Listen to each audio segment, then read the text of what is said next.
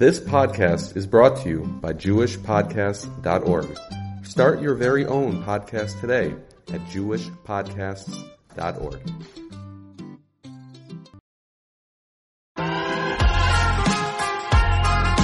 You're listening to the Yeshiva of Newark podcast.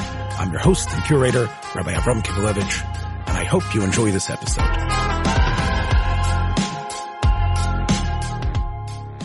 In the summer of 2019, months before the COVID pandemic would fuel a massive expansion of podcast availability, an eventual acceptance of this medium even from the most conservative religious circles, the Yeshiva of Newark launched its platform, fusing an enlightened series of shiurim and contemporary topics presented uncompromisingly with serious interviews and dialogue with important figures in education, psychology, and mystical thought.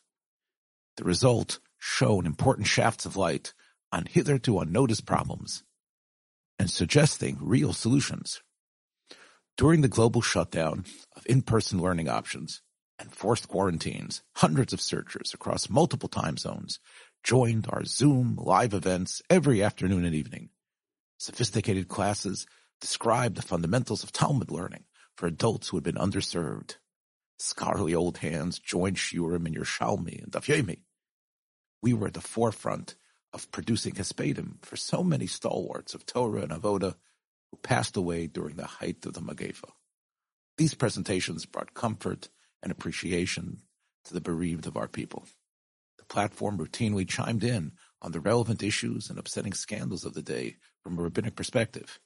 We even offered options for healthy, life-affirming entertainment in a world bowled over by streaming services.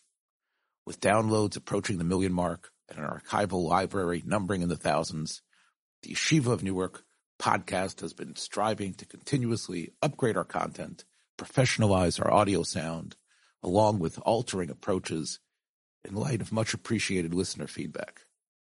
I firmly believe that a niche has been carved out that resonates with many on the wide spectrum of observant Jews. This explains why we continually rank high in independent online lists of top yeshiva podcasts. This proud edifice I've described is in real danger of toppling and disappearing.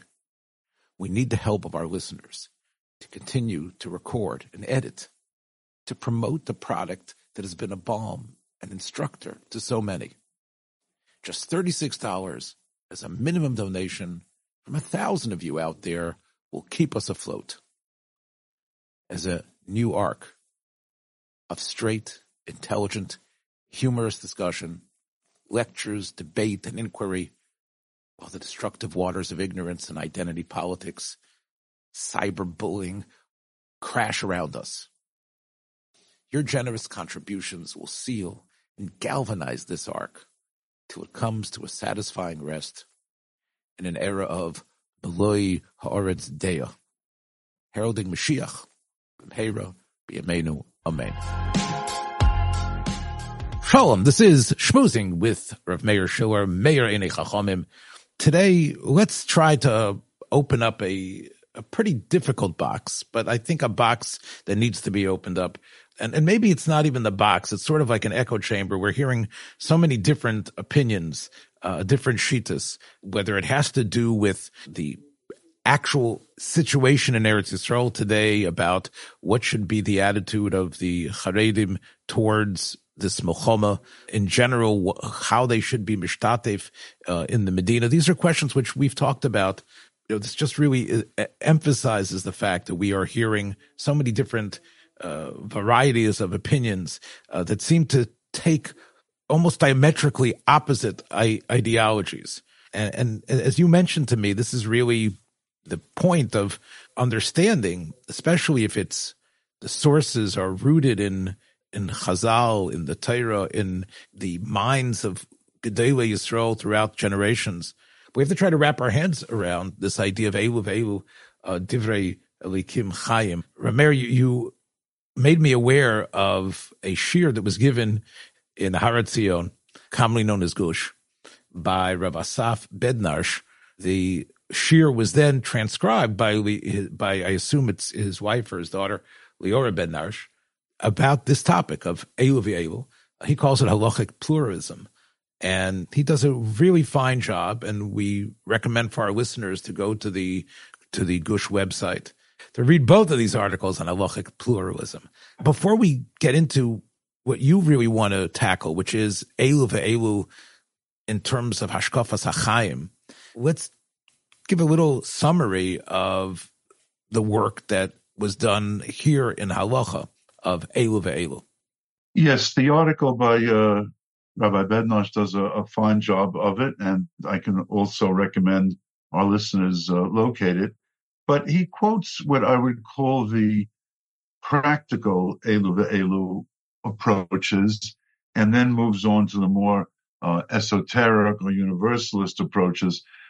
He begins by citing the Chidah, who simply says that in order to understand the accepted opinion in halacha, we must understand the rejected opinion, because that will yield greater clarity of the accepted opinion. So it's a very practical matter. In order to know what we hold, we have to understand the tzad shekeneged, and that will produce greater clarity. But there is a correct tzad.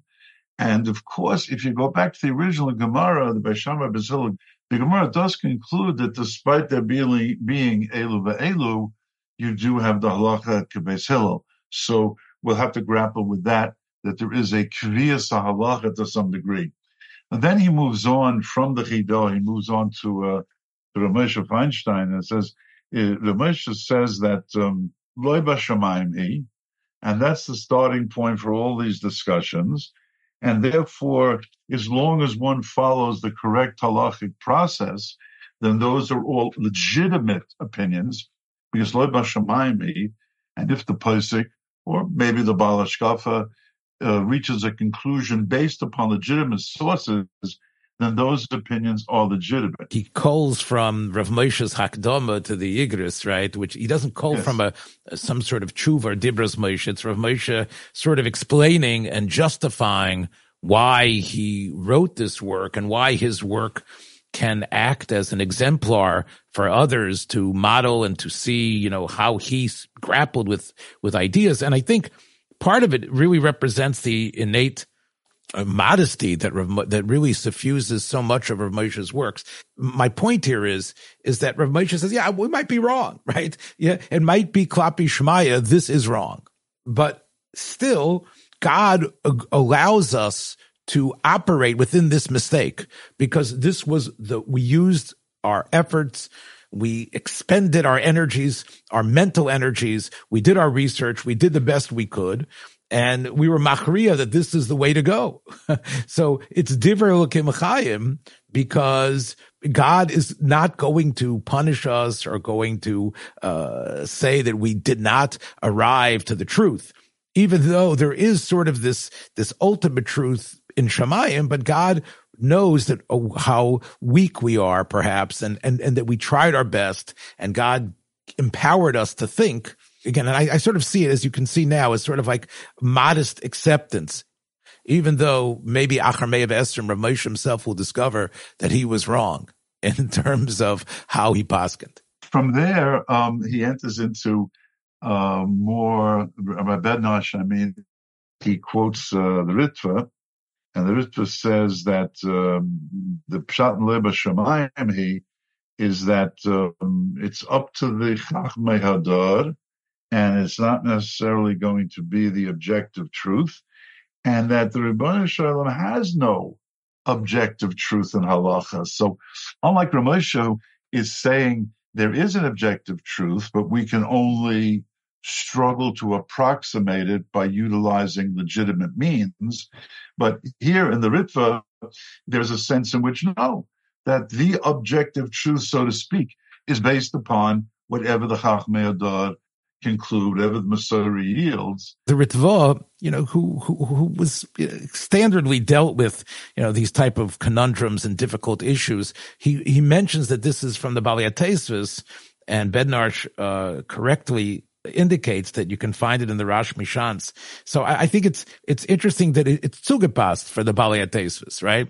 You've mentioned often here on this program the Tosfos is multiple terutzim, right? Tosfos is not unlike the Ramban and the Rashba who sometimes suggest one answer and then reject it in favor of the one that they enshrine. Tosfos always gives you like a lot of different choices, right? And you sort of have to use your cup, as you mentioned often, to figure out. So I think it's zugepasst that the Rosh Mishans, who in many ways is sort of the architect of the Tosfos that we have, should be the one who says, yes, the truth is there's multiple emisses. There's all these different, approaches. And the Rebbeinu Shalom basically has allowed all of them to be true. I did sort of jot down this morning. I found a psikta that Rav Kahana, Piska Yud Beis Ois Chaf Hei, in which he says that Torah is similar to the mun, and each person tasted the revelation at Sinai according to sort of his own inclination.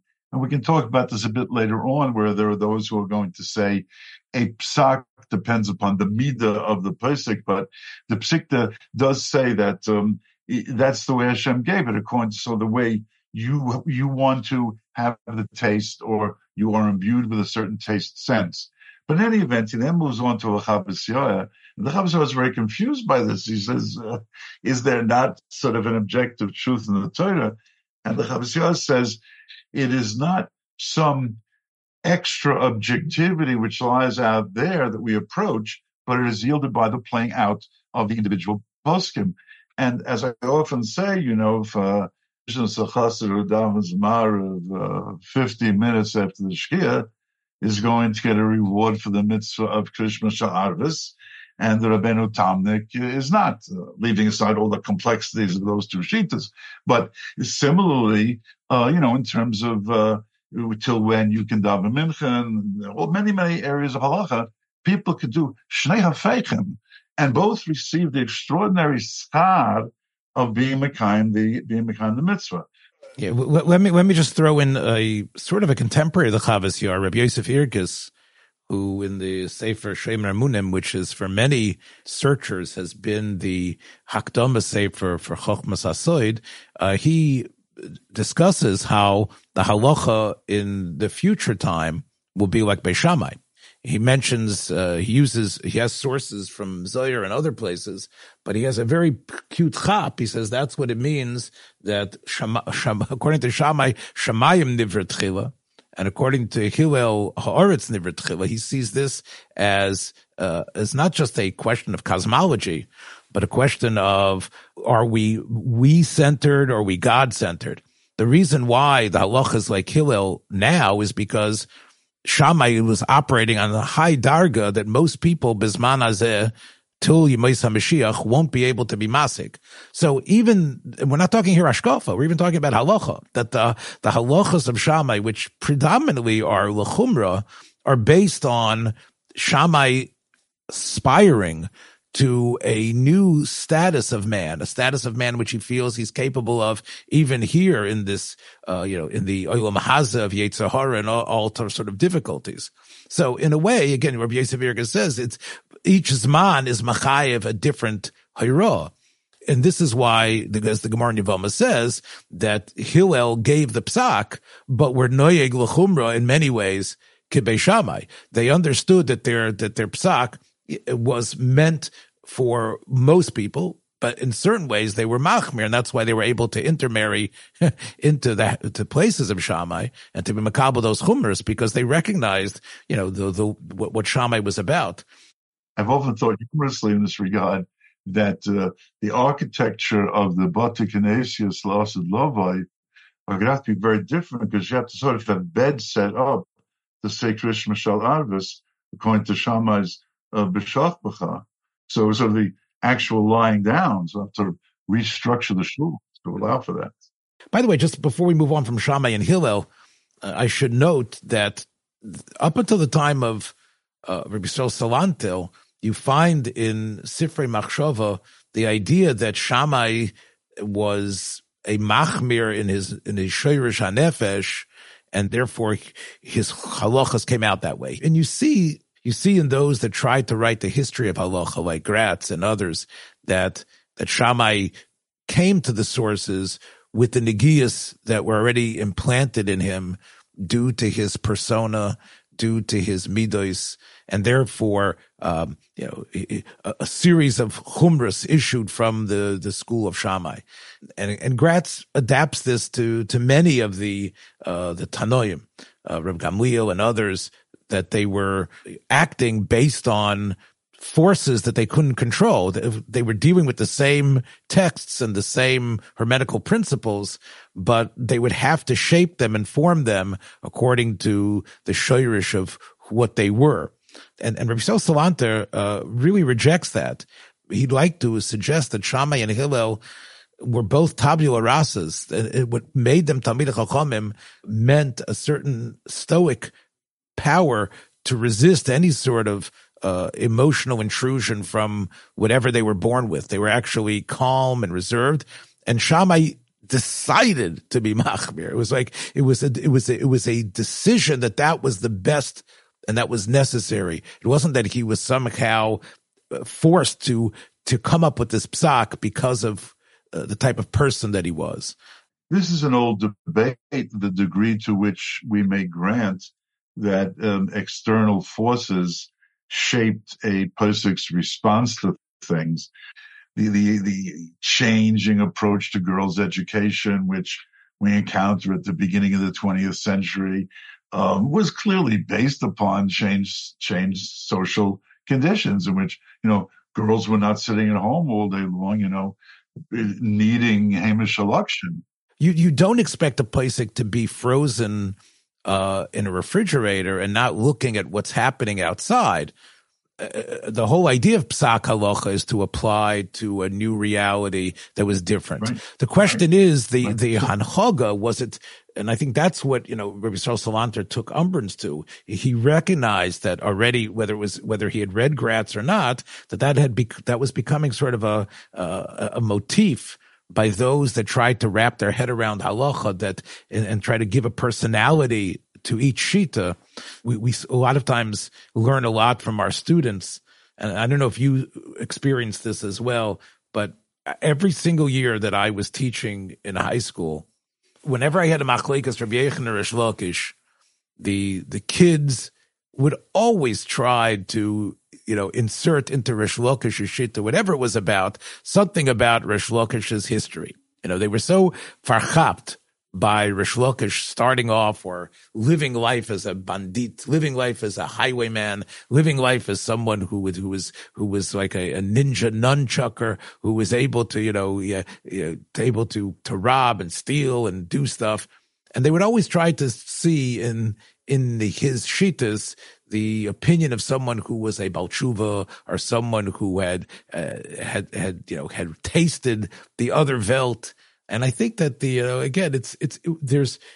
you can see how people, in order to wrap their heads around the different shitas in Shas, might want to use these type of historical information that we have of them in order to sort of wrestle with it and also to understand. And I think that's why Rabbi Salanter was pushing off against that. He felt that anyone who's welcome into the academy, yes, it's interesting, their story, and we can learn from them.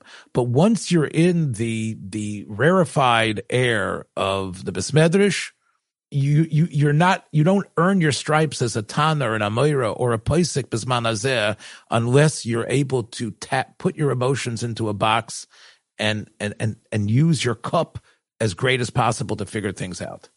I don't know if we can really use that theory all the way through. I think what that theory can do is safeguard us against stepping out of the halachic world altogether, as the reforming conservative movements did.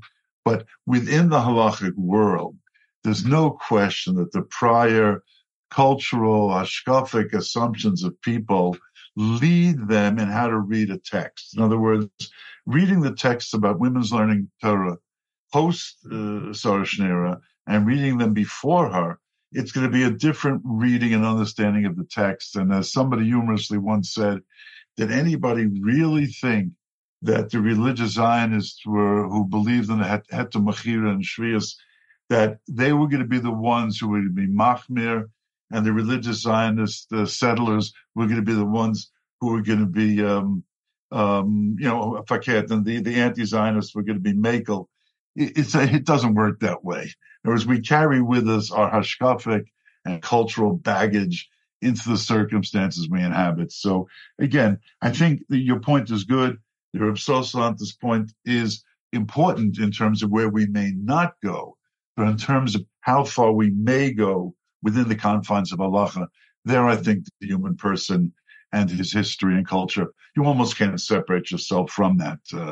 I will just note in this context, I don't remember the exact year, but it would have probably been 1965, 66. My 10th grade Rebbe and lifelong Rebbe, Reb Shlomo Danziger, wrote an article in Jewish Observer, which was called Modern Orthodoxy or Orthodox Modernism, ? And one of the key points in this article was to present that Rebbe Salanta-like approach. So I just note here that although I disagree somewhat, it's an important article to check. And let me also just add here that you find by Chassidish Rebbes, especially I'm talking about the Chayze, Lublin, was wont to look at various rabbinic personages of his time and beyond and earlier and say the reason why their life and what they did was based on the fact that they were a Gilgul of someone else. He said famously about the Rebbe Rabbi Yonason Ivashitz that he was a Gilgul of Rebbe Lezer ben Horkinus, that it's clear that someone so brilliant, someone who in his time and his youth was known as a firebrand, the greatest Lamdan, got himself embroiled in one of the most horrendous scandals of the 18th century, and the accusations swirling around him that he harbored Sabbatean ideas and actually wrote kameas that were in line towards Shabsei Tzvi. How could that happen? So he said because he was from the neshama of Rebbe Lezer ben Horkinus, who also, despite his greatness that he was extolled in Pirkei Avos, also got involved in machlekes with all the chachamim. So you see that by the Chassidim, they were fine with talking about the different heicholos and the different shirish haneshamos, and that all of that influenced not only their halachic approach and various takes that they had in life. And as you say, realistically, how could it be different? How could it be different? Rav Soloveitchik wrote in one of his essays that an essay he wrote in the period, maybe you might remember, 1957, 58, I think, when Sputnik was launched. He said that this is a model of how everyone should approach halacha. He says, yes, what happens in Sputnik? The retrograde engines come to life and allow this cubicle, this space rocket, to be able to lift itself from the earth. He says that's the love and the concern and the energies that every posek must have in order to roll up their sleeves to get involved in difficult questions. There has to be a care and a concern, a hislavus, if you will. But once you're in that world, just like Sputnik, you enter an orbit, and that orbit is unchanging. That orbit goes around and around and around, and it's part of a world that you can't necessarily take shortcuts. Yes, why did you decide to get into this question? That is the engines, the rockets that get you into 22,300 feet into the stratosphere. But once you're there, you can't elbow yourself way out. Now you are bound by what halacha is. Said by one whose whole life was a courageous abandonment of many of the halachic and hashkafic traditions of his family. So even that must be taken with a bit of a grain of salt. Yeah, because, again, listen, Rav Meir, I think both of us, again, I won't speak for you, but we've all been able to articulate a great idea, but not necessarily living up to it. Right. Again, the Chassidish friend of mine once said, and I think we can apply it to Rav Soloveitchik also. He said Hasidim can say anything about their derech, about its superiority. The one thing they cannot claim for it is Masorah. And the same thing for Rav Soloveitchik. We can claim many things for this man, but to say he was following his Masorah is, of course, wildly inaccurate.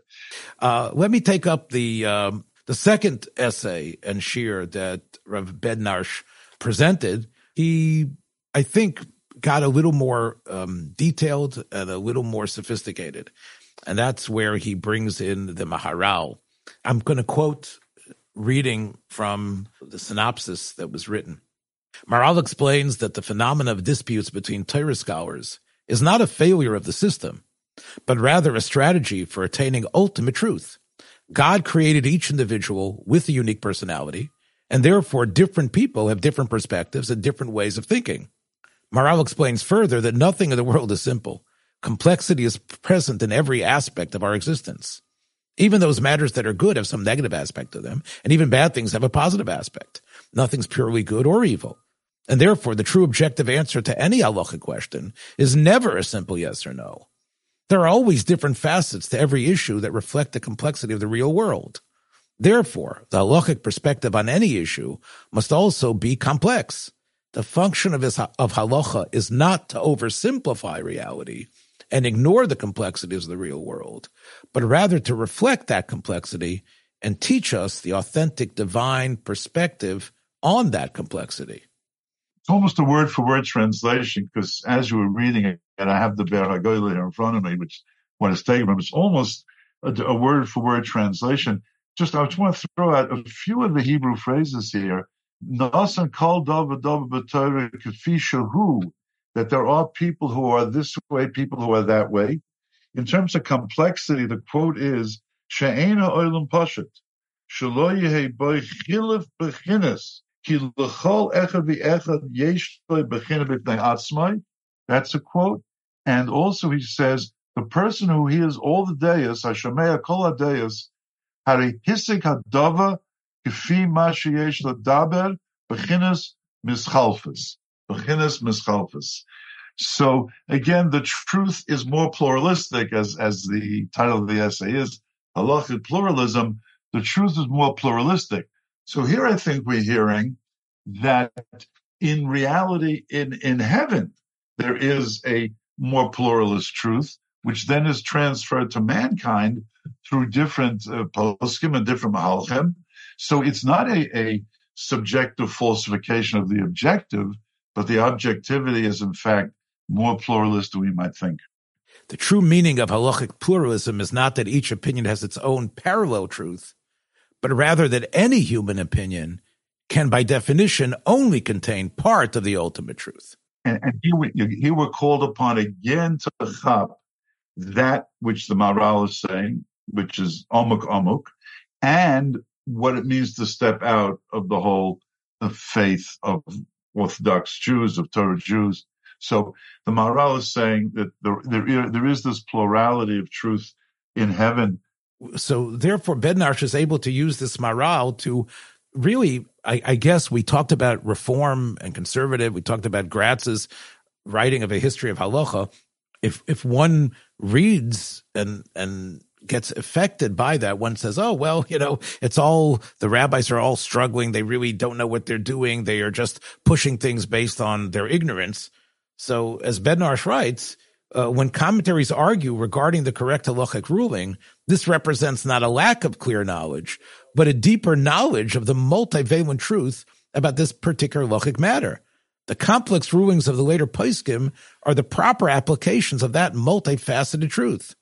When the negative aspects of a certain matter clearly outweigh the positive aspects, we rule for practical purpose it's forbidden. When the positive aspects outnumber the negative, we rule it's permitted. But at times, when both facets are significant, we'll emerge with a sophisticated ruling that reflects the complexity of the issue, and will be lenient in some circumstances and stringent in other circumstances, depending on the exact balance and relative strength of the conflicting aspects.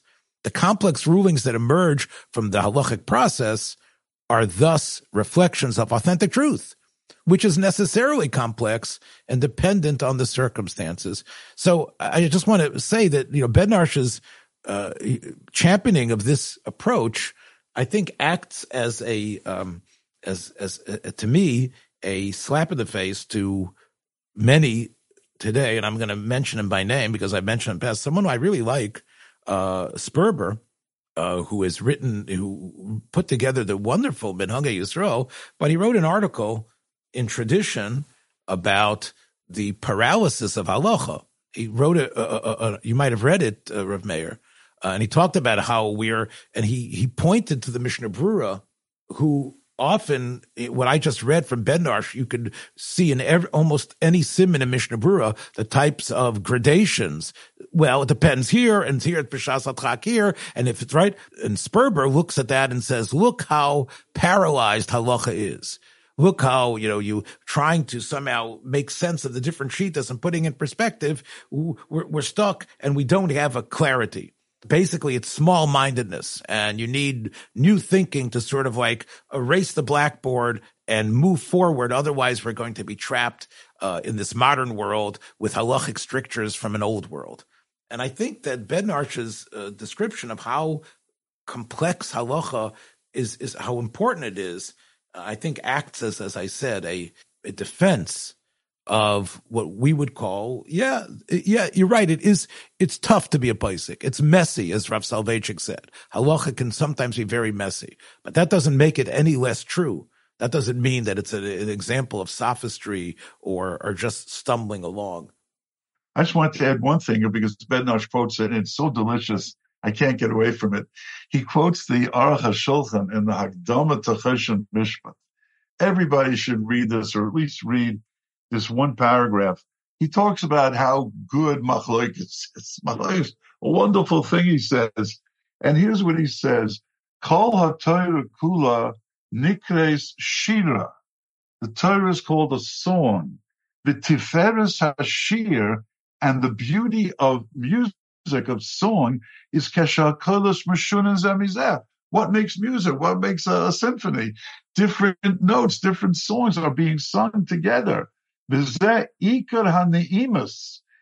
the major sweetness, is the fact that there are these kolos meshunas, and he says whoever has swam in the Yam HaTalmud, yira neimus meshunas b'chol hakolos, he will see the diverse sweetness in all the voices, ha-meshunas zemizeh.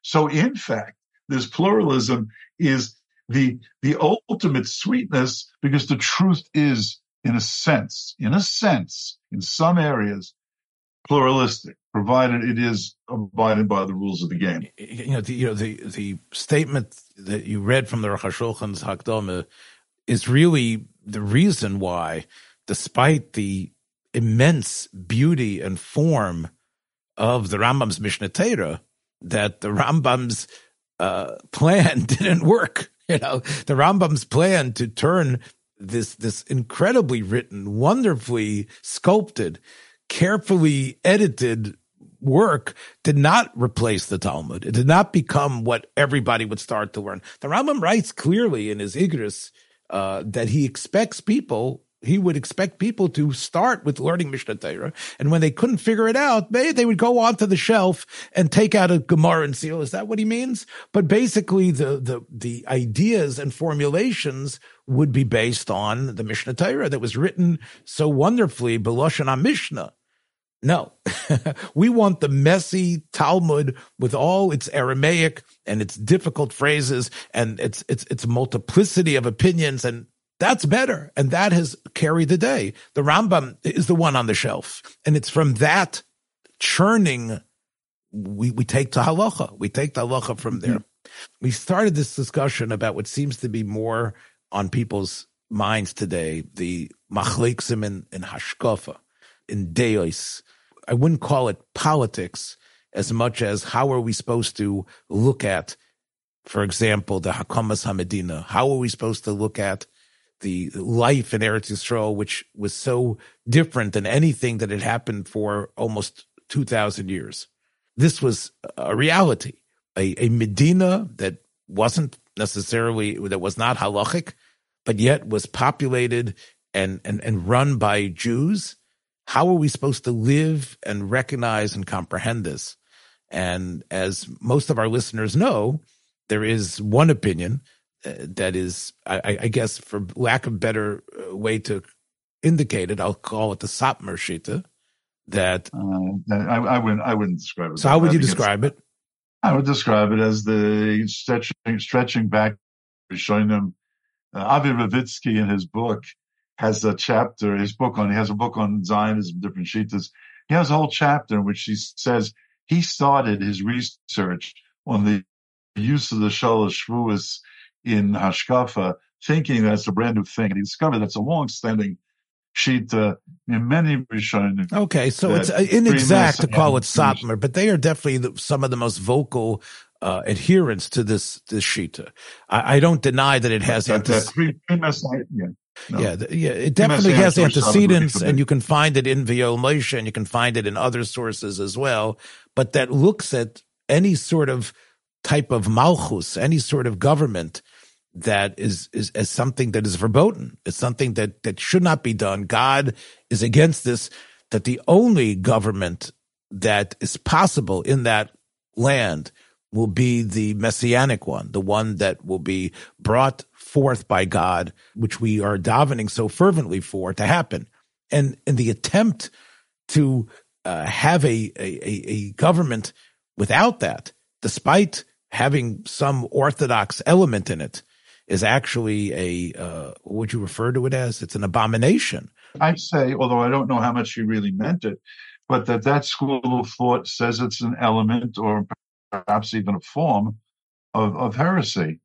So, you do with that school of thought. And obviously you're going to go, if we go on the reverse side of the spectrum, there are those who think it's an extraordinary blessing for the Jewish people, maybe some form of a beginning of a messianic era. Right, and we could say, of course, that was articulated famously by Rav Tzvi Hershkalisher, Talmud of Akiva Eiger, in his Sefer Drishas Tzion, and the sources that he brought to bear that, based on the Zohar and the Medrash Tanchum and others, that the Geula was supposed to happen little by little, but the Bnei Yisrael were supposed to effect that by their coming to Eretz Yisrael, by what they were doing and building. Again, supposedly, there are secret writings from the Vilna Gaon, which also corroborate this. Yeah, it's seemingly impossible to reconcile these two opinions, two different approaches in Hashkafa, certainly halachic ramifications as well.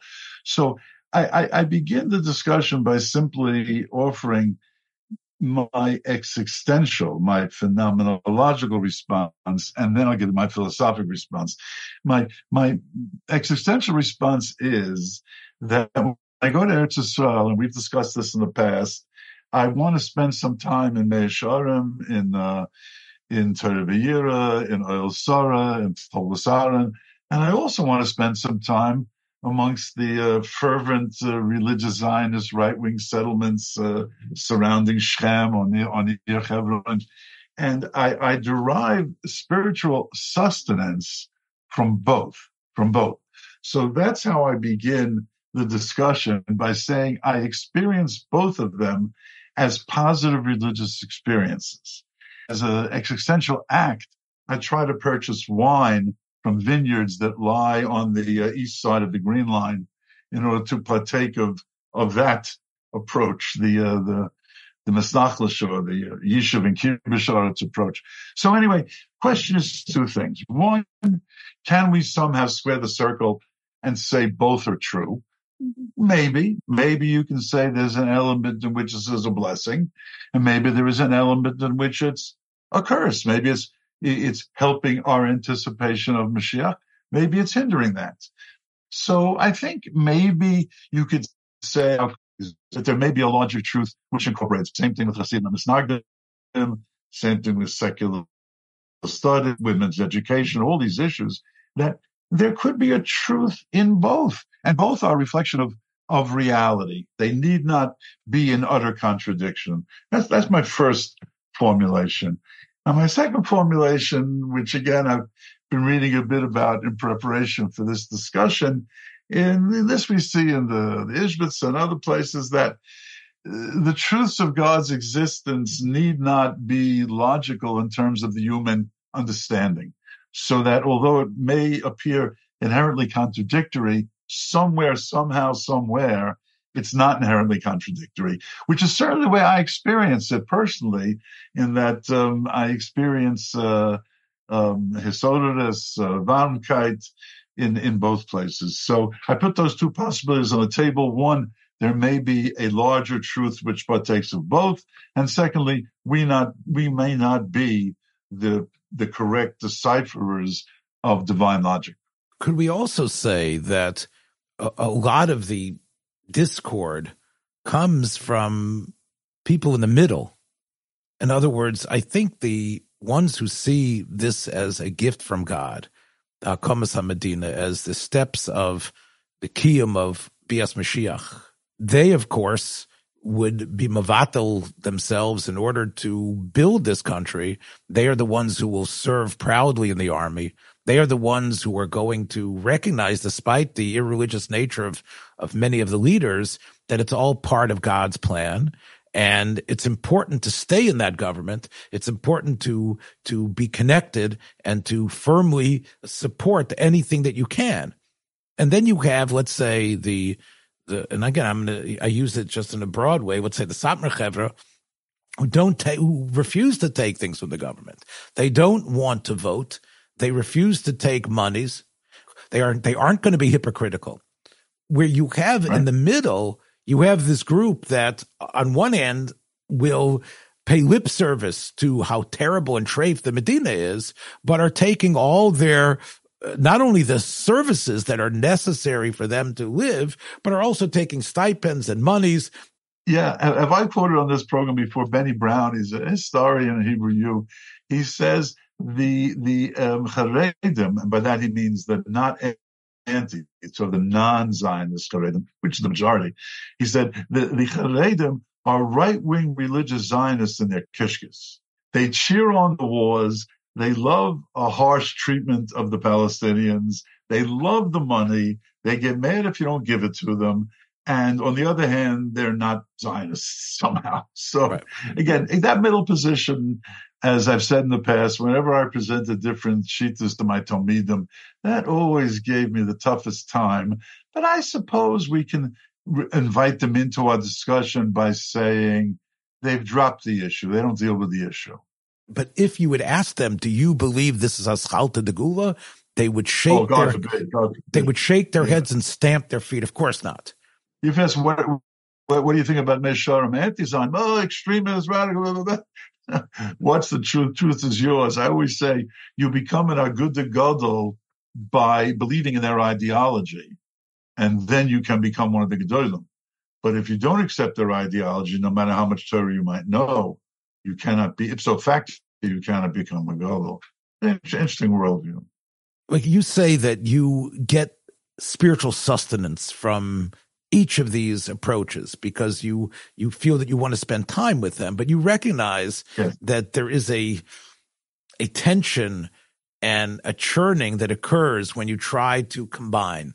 Yes.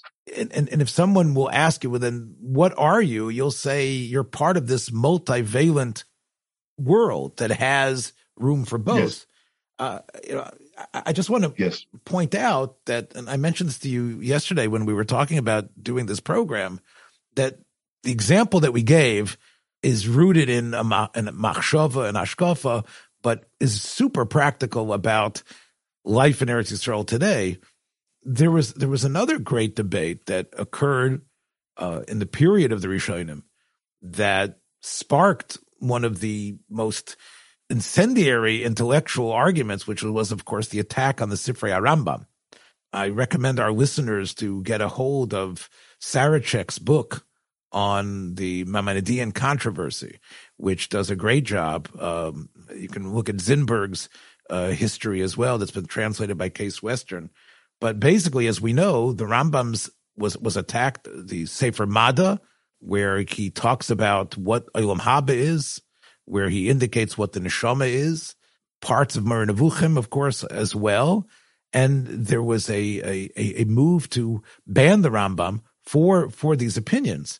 Bali Atesis, who we mentioned positively earlier, were shocked. The Rosh Mishans, who I mentioned earlier, he rejects forcefully this idea that Tchias HaMesim is some sort of miracle, but is not necessarily important for what Olam Haba is.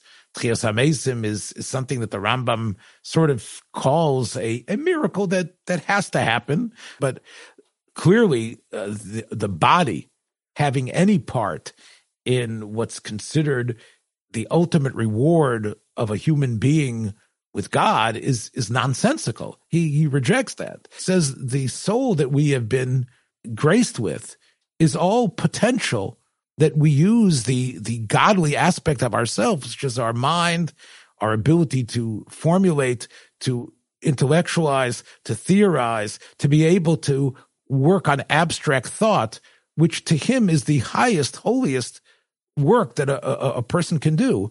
To move from the particular to the universal is bonding with God. And only those souls who, because of the mitzvos that they have done, has been a launch pad for the human being and his soul to really become one with what he calls the Seichel HaPoel. A Calvinist theology which allows only for the salvation of the philosophers. Very small heaven. The Rambam has a very small heaven. And this opinion of the Rambam obviously is something that he was damned for. And it was interesting that the Ramban defends him. The Ramban, who in many circles is seen as the linchpin of Kabbalistic thought. Now, what he says is, in the Shara Gmul, is that the Rambam's description of the dveikus, of the actualized soul with the universal Seichel HaPoel in such tainug, is to him a beautiful description of what we call Gan Eden.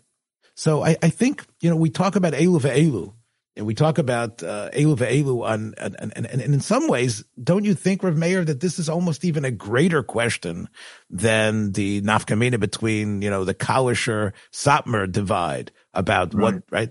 This really goes to the essence of what we are and what God is and what our souls are. I agree completely. And I think that a holistic approach to that is going to have to resort to Ishbitzian reconciliations that go beyond our logic. I agree with you. I just wanted to add one more point before, because I don't want to leave here leaving the non-Zionists, which are the majority of Charedim in the world. I don't want us to leave them battered and bloodied on the battlefield here. I would say that although I don't see them as possessing a worldview that travels well outside the confines of the Beis Medrash or Shalashudas or wherever they congregate, I do find their life as lived as inspirational. So there are some ideas that belong within the box in which they are articulated, but I would very much enjoy sitting in one of their Batim Midrashim and learning, going to Belz, to Vishnitz, to Machnifica, to all those Hasidus which are part of the non-Zionist world. So let's make them part of the Aruch HaShulchan song by virtue of the way they live their lives, which again, not free of criticism there either, but by virtue of how they live their lives, and say that they are not responsible for those who take their worldview outside of the Beis Medrash. This touches on about something that we've discussed a number of times, which is the difference between the hashkafa that you fervently believe in and the maisim tovim and the midas tovos that you exhibit in the world. One of the greatest mystics of the 20th century happened to be Rabbi Avram Yitzchak Kohen Kook, and I say this not just because of my affinity, to his ideas, but also the edus that his Talmud, Rav Charlap, wrote of the messages that he experienced.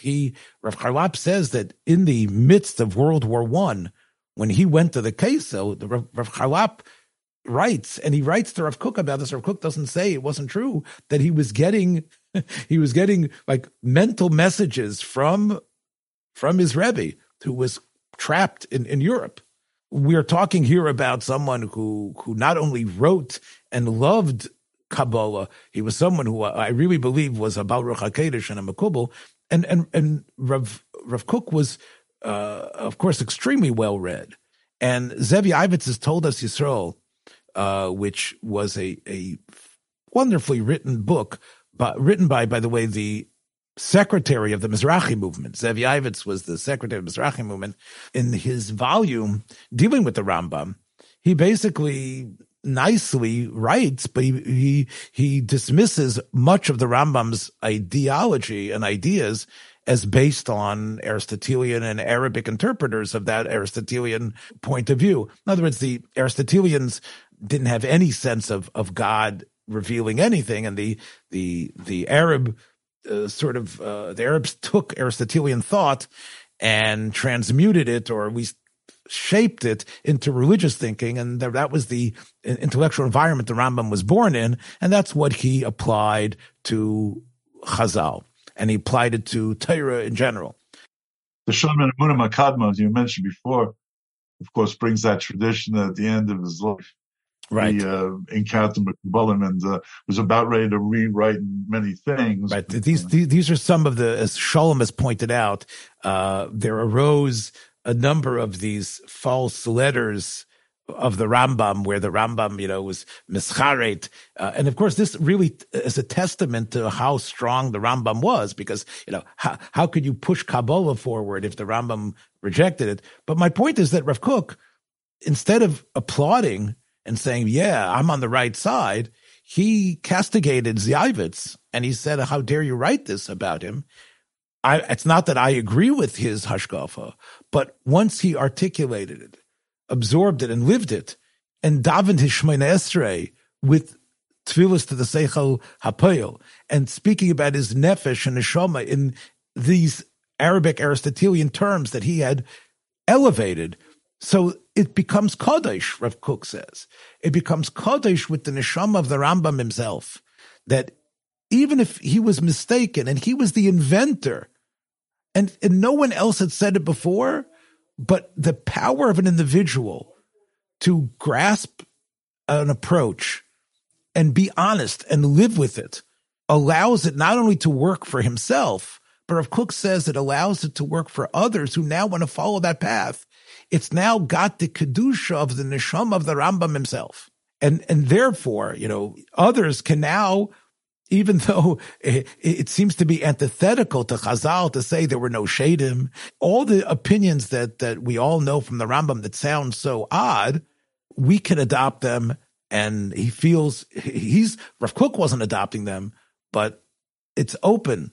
And I think this is this point is not only an interesting idea, but I think it could perhaps help others who are students in whatever derech, that if that derech was developed by a person and it's l'shem shamayim, it also, through the individual kedusha of the progenitor of that idea, it now can become the neches of Klal Yisrael. Well, again, I'm accepting. Well, let's accept what you're saying in terms of legitimization, and let us accept, even to say someone might yet adopt that today, but it's still going to leave us searching for how to understand, is there not a truth about how the soul is judged in the afterlife? So again, let's accept a legitimization, but then we're still going to have to somehow wrestle with how does that impact upon the actual truth of the afterlife? As you say, like the Ishbitzer, it doesn't make a difference. Yeah. In other words, could be. In other words, can anyone say, as Rav Kook says, that the Rambam somehow comes to the Eilu Me'emes and is now sitting like with the dunce cap, like in the corner, right? You know what I'm saying? No, but since he lived and was able to synthesize and insert and elevate those ideas, he has to have that heichal. And by the way, in the Shivchei Besht, it mentions how when the Besht made an Aliyas Neshama, he first went to the Heichal of the Balei HaTosfos, and then he went higher to the Heichal of the Rambam. So it's incredible that the Rambam's Heichal, despite its foreign, accoutrements, because of who he is, was able to achieve that. And I think this generates hope for everyone out there. Whatever argument they're engaged in, if they are, as you say, in their midos, l'shem shamayim, if they clearly do not trample on others, that they're not engaged in the pettiness of lashon hara, that almost everything about them is exemplary. I think one could say that they are living that life. They are living a life that the Rebbeinu Shalom is nisratza with. Wouldn't you say that? Within the confines of Torah. In other words, yes, of course. We have to say those who step out of that are different. Listen, they say the Rambam is going to be very busy in heaven, confronting all the briska for the distortions of what he wrote in his Mishnah Torah. So he'll have quite a busy task there to justify the philosophy and to critique briskism, I suppose. Right. Koponim, I think we've, like we said, I think we've revealed the tip of the iceberg, but I hope those that are out there in the North Atlantic don't necessarily feel that they are going to go down with the ship. May we continue the metaphor a bit and say that students of the Titanic say that would the ship not have turned and would have smashed head on to the iceberg, the ship would have survived and far fewer people would have died. It was scraping the side of it which popped all those rivets. So maybe we should sail on and confront. That's right. Even though it seems to be fraught with difficulty and discord. Sail on. We'll catch you, Mirza Hashem, next time. Take care, everybody. Be well. Thank you so much for listening to this episode. I hope you liked what you heard. If you did, please take a moment to share this or any of the many episodes available on our platform with friends in order to help grow our community. Until next time, Shalom.